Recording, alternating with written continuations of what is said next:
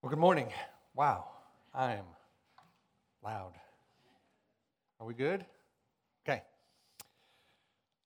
Well, cowering is a natural response to fear. We instinctively hide from things when we perceive danger.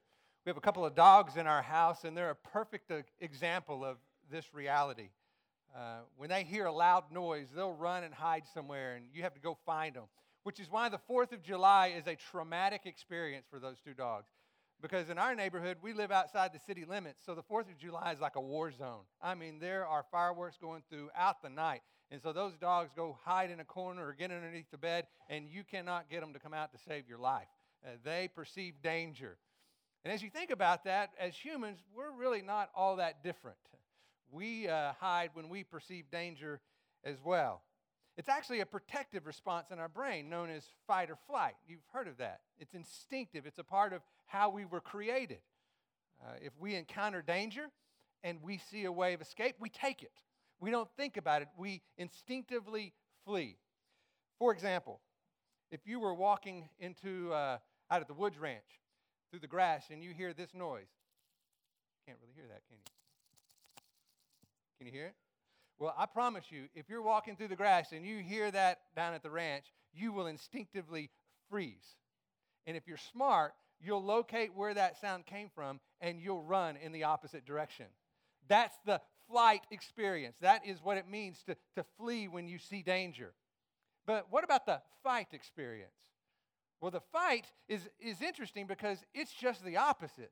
Instead of running from danger, you actually run to danger.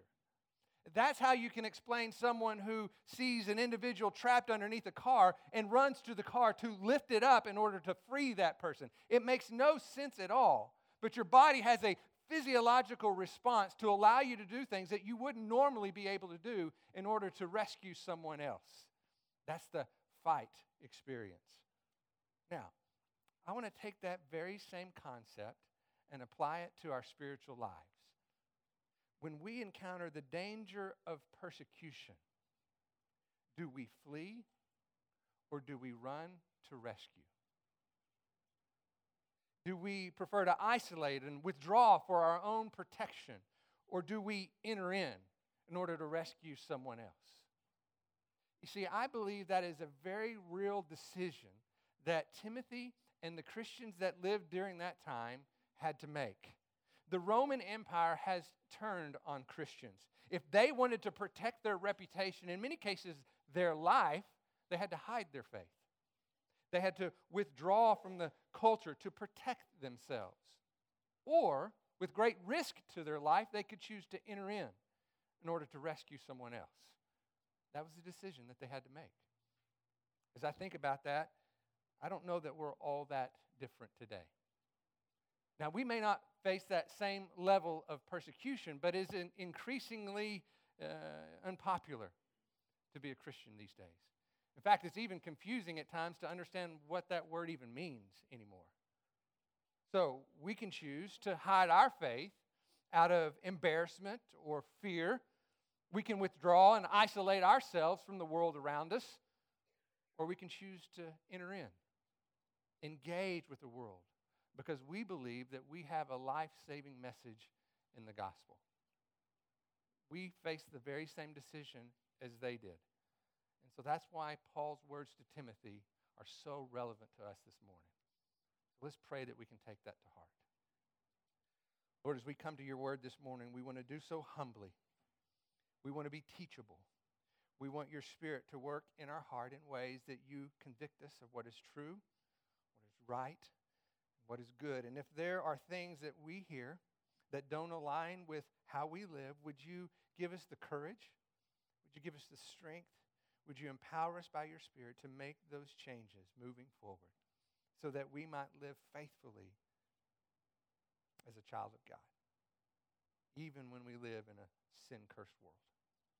Lord, this is our prayer, and we ask this in your name. Amen. If you would turn to 2 Timothy chapter 1, verse 8. We'll pick up where we left off last time, so if you want to follow along. 2 Timothy chapter 1, verse 8. Therefore, do not be ashamed of the testimony of the Lord, or of me, his prisoner, but join with me in suffering for the gospel according to the power of God. So remember, Paul is in prison. He is awaiting execution. The Christians are outcasts in a world that is filled with moral depravity. Persecution would have been a common experience for those who openly followed Christ. They faced real decisions, real danger. So the question is, how would they respond? Well, Paul is writing to encourage Timothy, to encourage them to enter in. He says, do not be ashamed. Now, what's interesting is that word ashamed literally means to withdraw due to a lack of confidence. So what Paul is saying here is, don't hide out of fear. Don't withdraw in order to protect yourself. Join me in suffering for the sake of the gospel according to the power of God. Now, this is an important message for you and I because our natural tendency is to avoid suffering. Am I right? Our natural tendency is to run from danger. We see things hard, we look for a way out, we flee. That's what we do. But Paul is telling Timothy, resist that intention and decide instead to enter in because the gospel is worthy of your suffering. You may remember in Acts, I thought of this as you were mentioning your example, Brandon, but when Peter and John in this example were in prison for proclaiming the gospel, they were later beaten for having done so. But the scripture says when they were released, they rejoiced for being considered worthy to suffer shame for his name. You may remember when Jesus is speaking on the Sermon on the Mount, he said, "Blessed are those who are persecuted for my name's sake, for theirs is the kingdom of heaven." Even later in this letter that Paul writes to Timothy, he's going to say, all who desire to live godly in Christ Jesus will encounter persecution.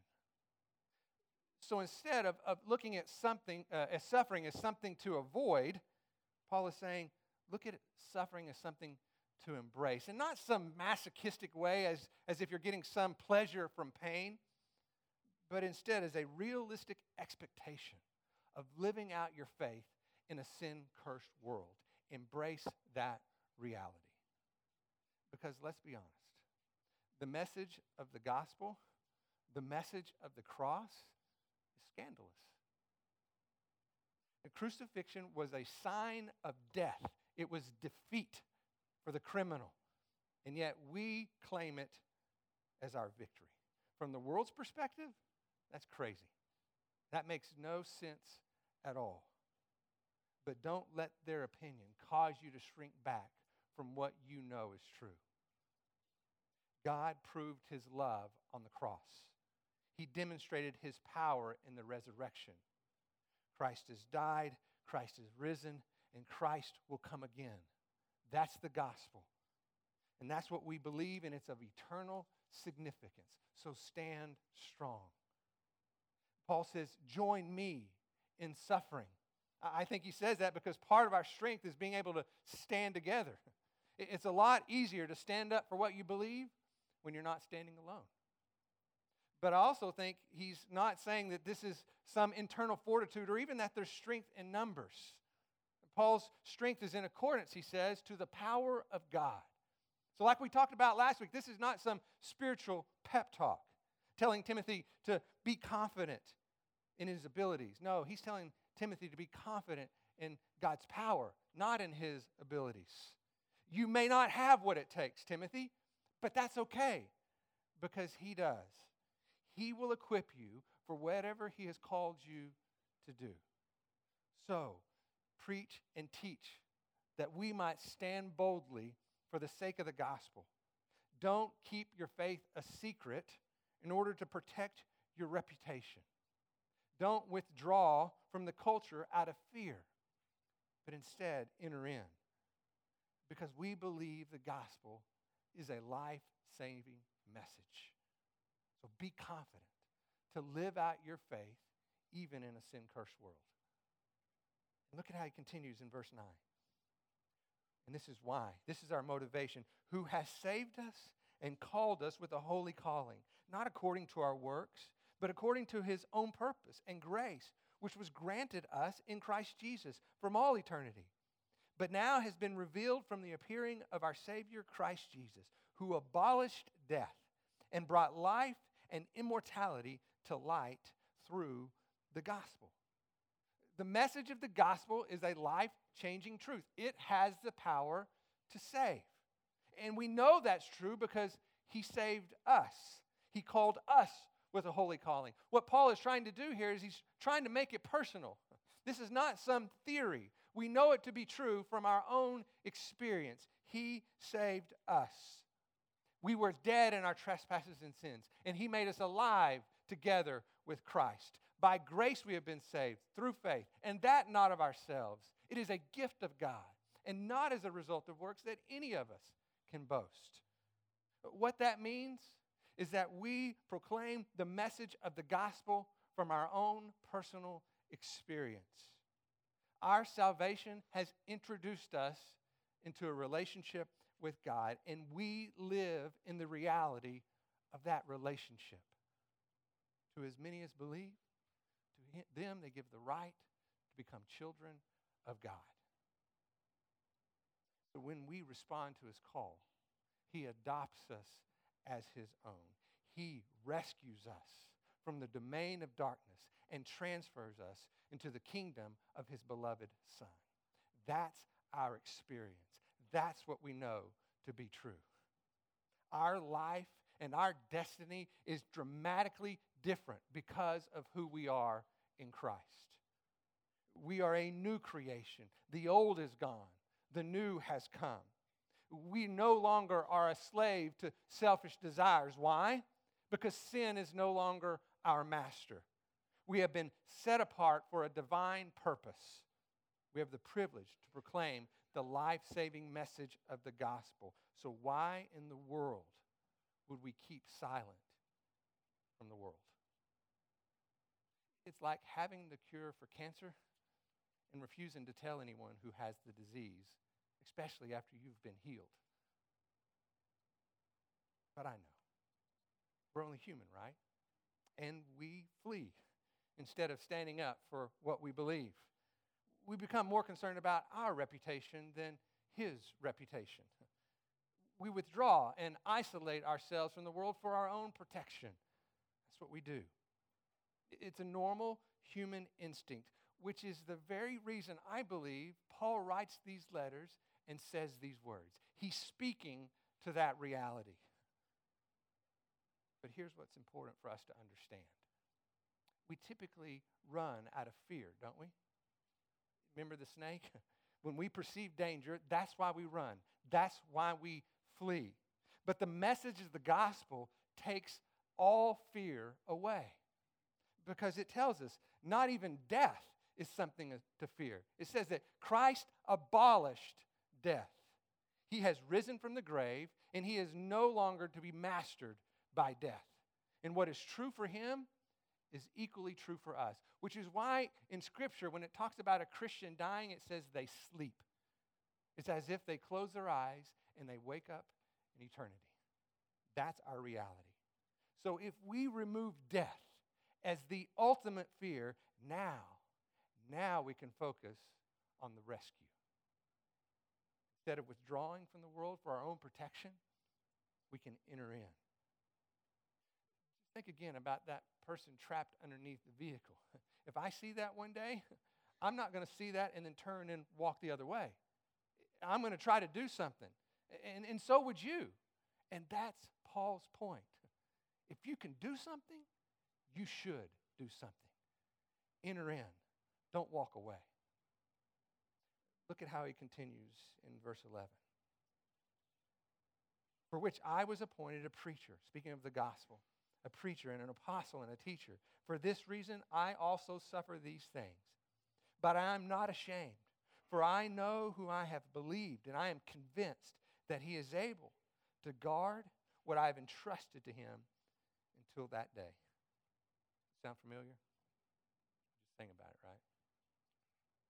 This is how Paul engages with the culture, engages with the world around him as a preacher, as apostle, and as a teacher. As a preacher, he proclaims the good news of the gospel. He is unashamed of the testimony of the Lord and the power of the cross. As an apostle, he is one who has been appointed and sent by God. He speaks with divine authority. He has surrendered his life to the will of God. As a teacher, he explains the truth of God. He helps us understand how God's word applies to our daily life. That's how Paul is committed to engaging with the world. He's going to live out his faith unashamed. He will embrace suffering if that's where it leads for the sake of the gospel. But I also want you to notice that Paul doesn't gain his conviction based on head knowledge. He says his faith was not based on facts or scientific proof. His conviction does not come from what he knows. This comes from who he knows. Look what it says in verse 12. I know whom I have believed, and I am convinced from my experience that he is able. Paul is speaking from his own personal experience of his own walk with Christ. He knows that God is able because he's convinced from his own experience. He's trusted in God, and he's found that he's faithful. He's obeyed God's word, and he's seen how that truth has transformed his life. He has tasted and seen that the Lord is good. Paul's not trusting based on some theoretical knowledge. This is an experiential reality. Verse 12, I know whom I have believed, and I am convinced that he is able. And then he goes on in that same verse and says, God will guard what I have entrusted him until that day. What I think Paul is referring to here is his faith. He has surrendered his life for the sake of the gospel. And Paul knows that he will not be disappointed in that moment that he stands before the throne of God. He will have no regrets. He will not regret that he was single, never got married. He will not regret that he lost his job, that he lost his reputation, that he lost his popularity, all for the sake of the gospel. He will not regret anything he lost for the sake of Christ. Because the reward of salvation will far surpass the pain of any suffering. In fact, the scripture tells us that suffering produces an eternal weight of glory that's far beyond all comparison. And I believe, at least in part, that weight of glory is the face of Jesus himself. Our faith becomes sight. And at that moment, it's worth it. We are eternally protected by the promise of God. That's what Paul believed. And that's how he engaged with the culture around him, as a preacher, as an apostle, as a teacher. But what about you? How is your life oriented to the cause of Christ? Do you embrace suffering for his name's sake, or do you run the opposite way? And it's okay. Be honest with yourself. Maybe it would be helpful if we looked at it this way. Remember that idea of someone being trapped underneath the car? I want you to consider how the world is trapped under the weight of sin. And you and I both know that reality because we see it every day. We see it in racism. We see it in broken marriages. We see it in broken lives all over the place, every day. But when you see it, will you turn and walk away, or will you choose to enter in? Will you withdraw from the world, or will you run to the rescue? See, if we want to be faithful in our calling, if we want to run to the rescue, then it has to begin with being unashamed. Unashamed of the gospel, because we believe it has the power to save. And how do we know that? Because we have experienced that reality for ourselves. Don't withdraw from the culture out of fear. You have a cure for the disease, and you know that it works because Christ has forgiven you. And so if that's what's been your experience, then why would you keep that away from those around you? When you see the reality of what's wrong in the world, broken marriages, racism, broken lives, enter in. Really, that's Paul's message to this next generation of Christians in the Ephesian church. That's what he's writing to Timothy for, and really that's why we need to hear it today. We need to move. We need to engage. We need it now more than ever, perhaps. Tolerance and acceptance is a devil's scheme. Spiritual apathy is like seeing someone pinned under a car and then choosing to turn and just walk away. None of us would do that. So why would we ever do it with the life-saving message of the gospel? If we can help, we should. And that's Paul's point. Now, I want you to hear me on this, though. We cannot share the gospel unless we live the gospel. We cannot share the gospel unless we live the gospel. We have to speak out of the experience of our own reality. And that can be hard because sometimes it's hard just trying to be faithful to live in a sin-cursed world, just day to day. It's hard to fight for your marriage when everybody else says, just walk away. It's hard to fight for your family when your kids just reject the counsel that you know you're doing to try to lead them in the right direction. It's hard to fight for integrity if you're the only one. It's hard to fight for reconciliation when it's so much easier just to let it go and move on. It's hard. But when you see the gospel come to life in those very same situations, now you have a story to tell. When God is sufficient to carry you through and that becomes your experience, you know that He is able. You are convinced in your heart from your own experience. You know what you've believed, and you know that He is able. And now you have a story to tell. You're unashamed. I love the way a preacher from Zimbabwe once talked about this idea of being unashamed. Listen to what he says. He says, I'm part of the fellowship of the unashamed. I have the Holy Spirit's power. The die has been cast. I have stepped over the line. The decision has been made. I'm a disciple of Jesus. I won't look back, let up, slow down, back away, or be still. I won't give up, shut up, or let up until I have stayed up, stored up, prayed up, paid up, and preached up for the cause of Christ. I am a disciple of Jesus, and I am unashamed. Now, what would it look like in our world today if the church came alive with that same conviction? And instead of protecting ourselves from the world around us, we made a decision to enter in.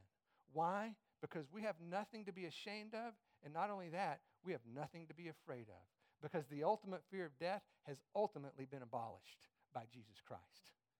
And so we can remove both of those and enter in with great assurance and be able to speak from our own experience, because we have been rescued from the domain of darkness and transferred from the kingdom of His beloved Son.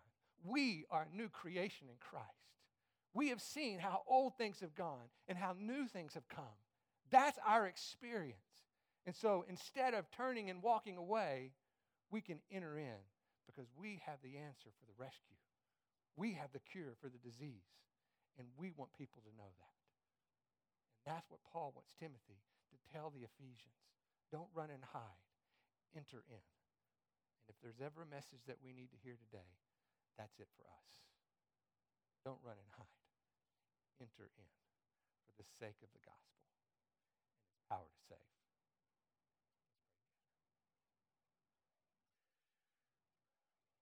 It amazes me, Lord, how we can look at words that hundreds, in some cases thousands of years old, and wonder how in the world can something that old be relevant to our life today? Well, we have many Sundays like this, and we realize very easily when it's inspired by the Spirit of God. It's relevant in every age for every person. And what we need to hear today is the very same thing I believe that the Christians in Ephesus needed to hear as Paul wrote his letter to Timothy. Facing the own reality of his death, and knowing that they would face persecution in their life because of the way the world had evolved. Father, I don't know that we're any different in our world today. It's so easy for us to isolate ourselves from the world around us, to protect out of fear, instead of choosing to enter in for the sake of the gospel. Would you give us courage? Would you help us to rely on the experience of what we know to be true from how we've seen you at work in our lives, in our marriage, in our family? And then would we be able to take that conviction and be able to share with others the rescue that is promised in the life-saving message of the gospel? I pray that people from Melanie Park will choose to enter in. They will run to the rescue for the sake of the gospel.